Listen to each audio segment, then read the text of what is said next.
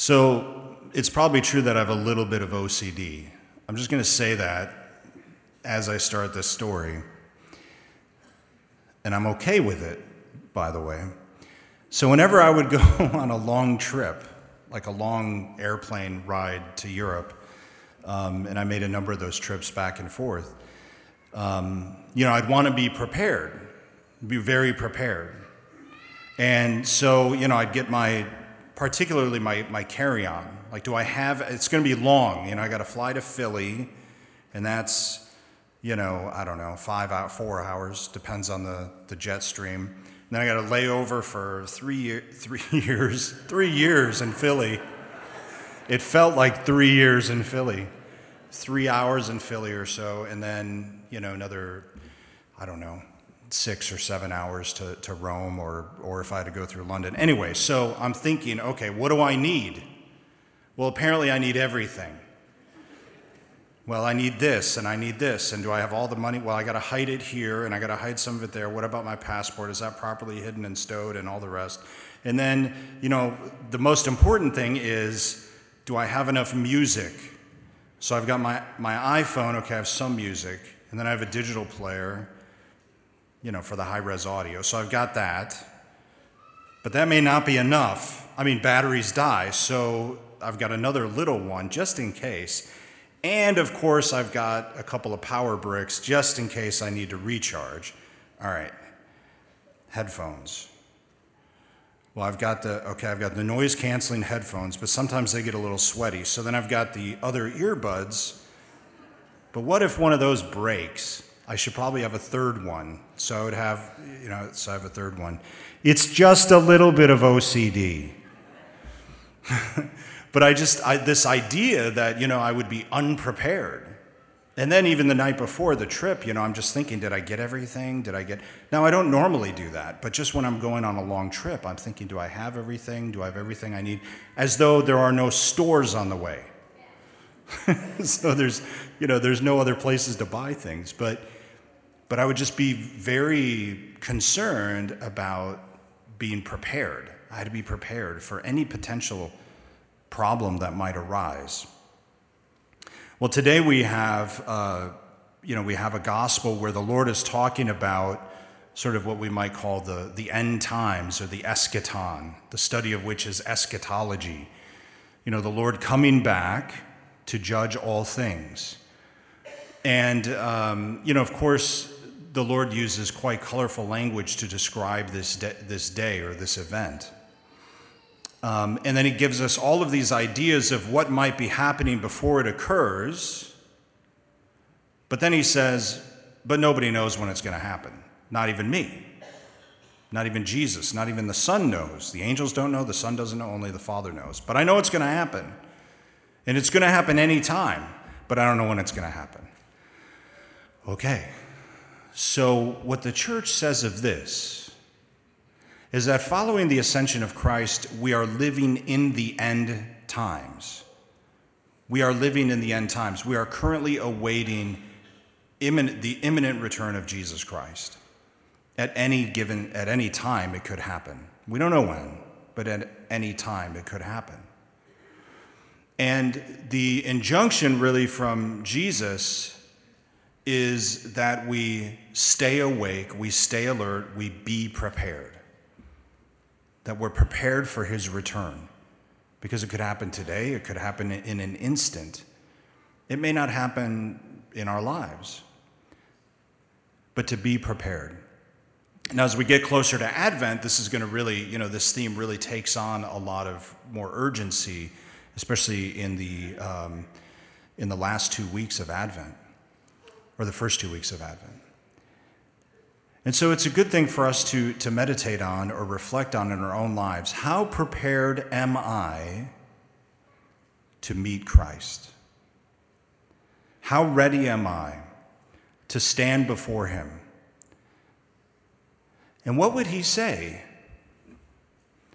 What would he say if today I stood before him? What would he say? And what does that say?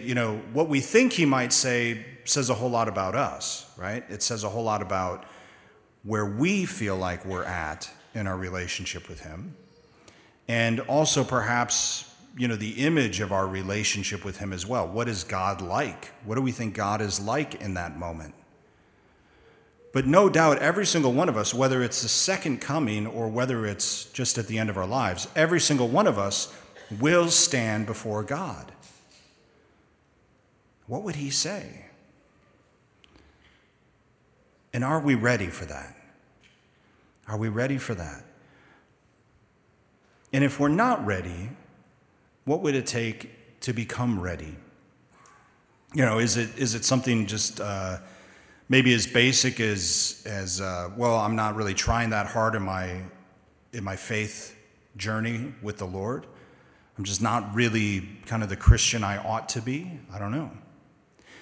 Is it perhaps, or could it be perhaps, a particular failing that we have that, not so much that we keep failing, but that we're not really working on it? The failure is going to come over and over, but if we're not actually trying to improve, that would be kind of a problem.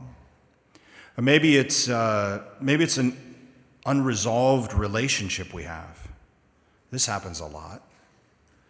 Do we really want to go and see God having never forgiven that person? Having never reconciled with that person? Maybe it's a parent, child, a friend. Do we really want to go and see God without that happening? Do we want our lives to end without resolving those things?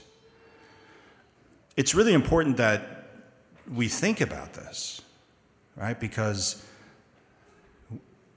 well, gosh, I'll just be honest. I mean, in my priesthood, I, quite frankly, anoint people and bury people all the time too soon.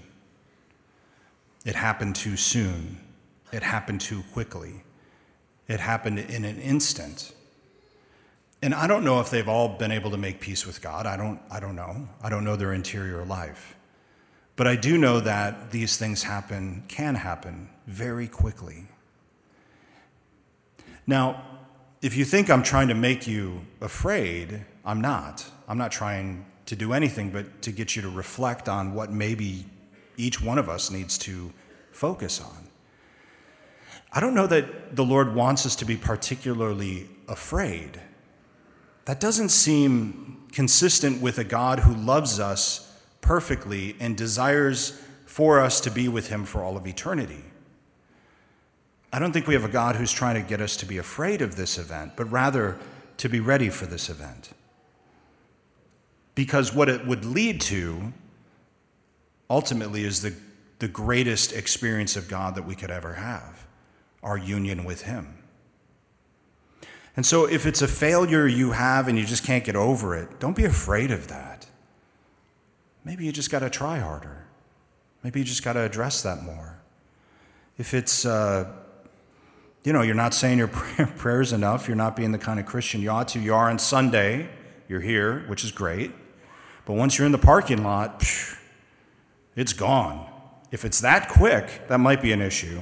Although some of our drivers here in the parking lot are horrible, so...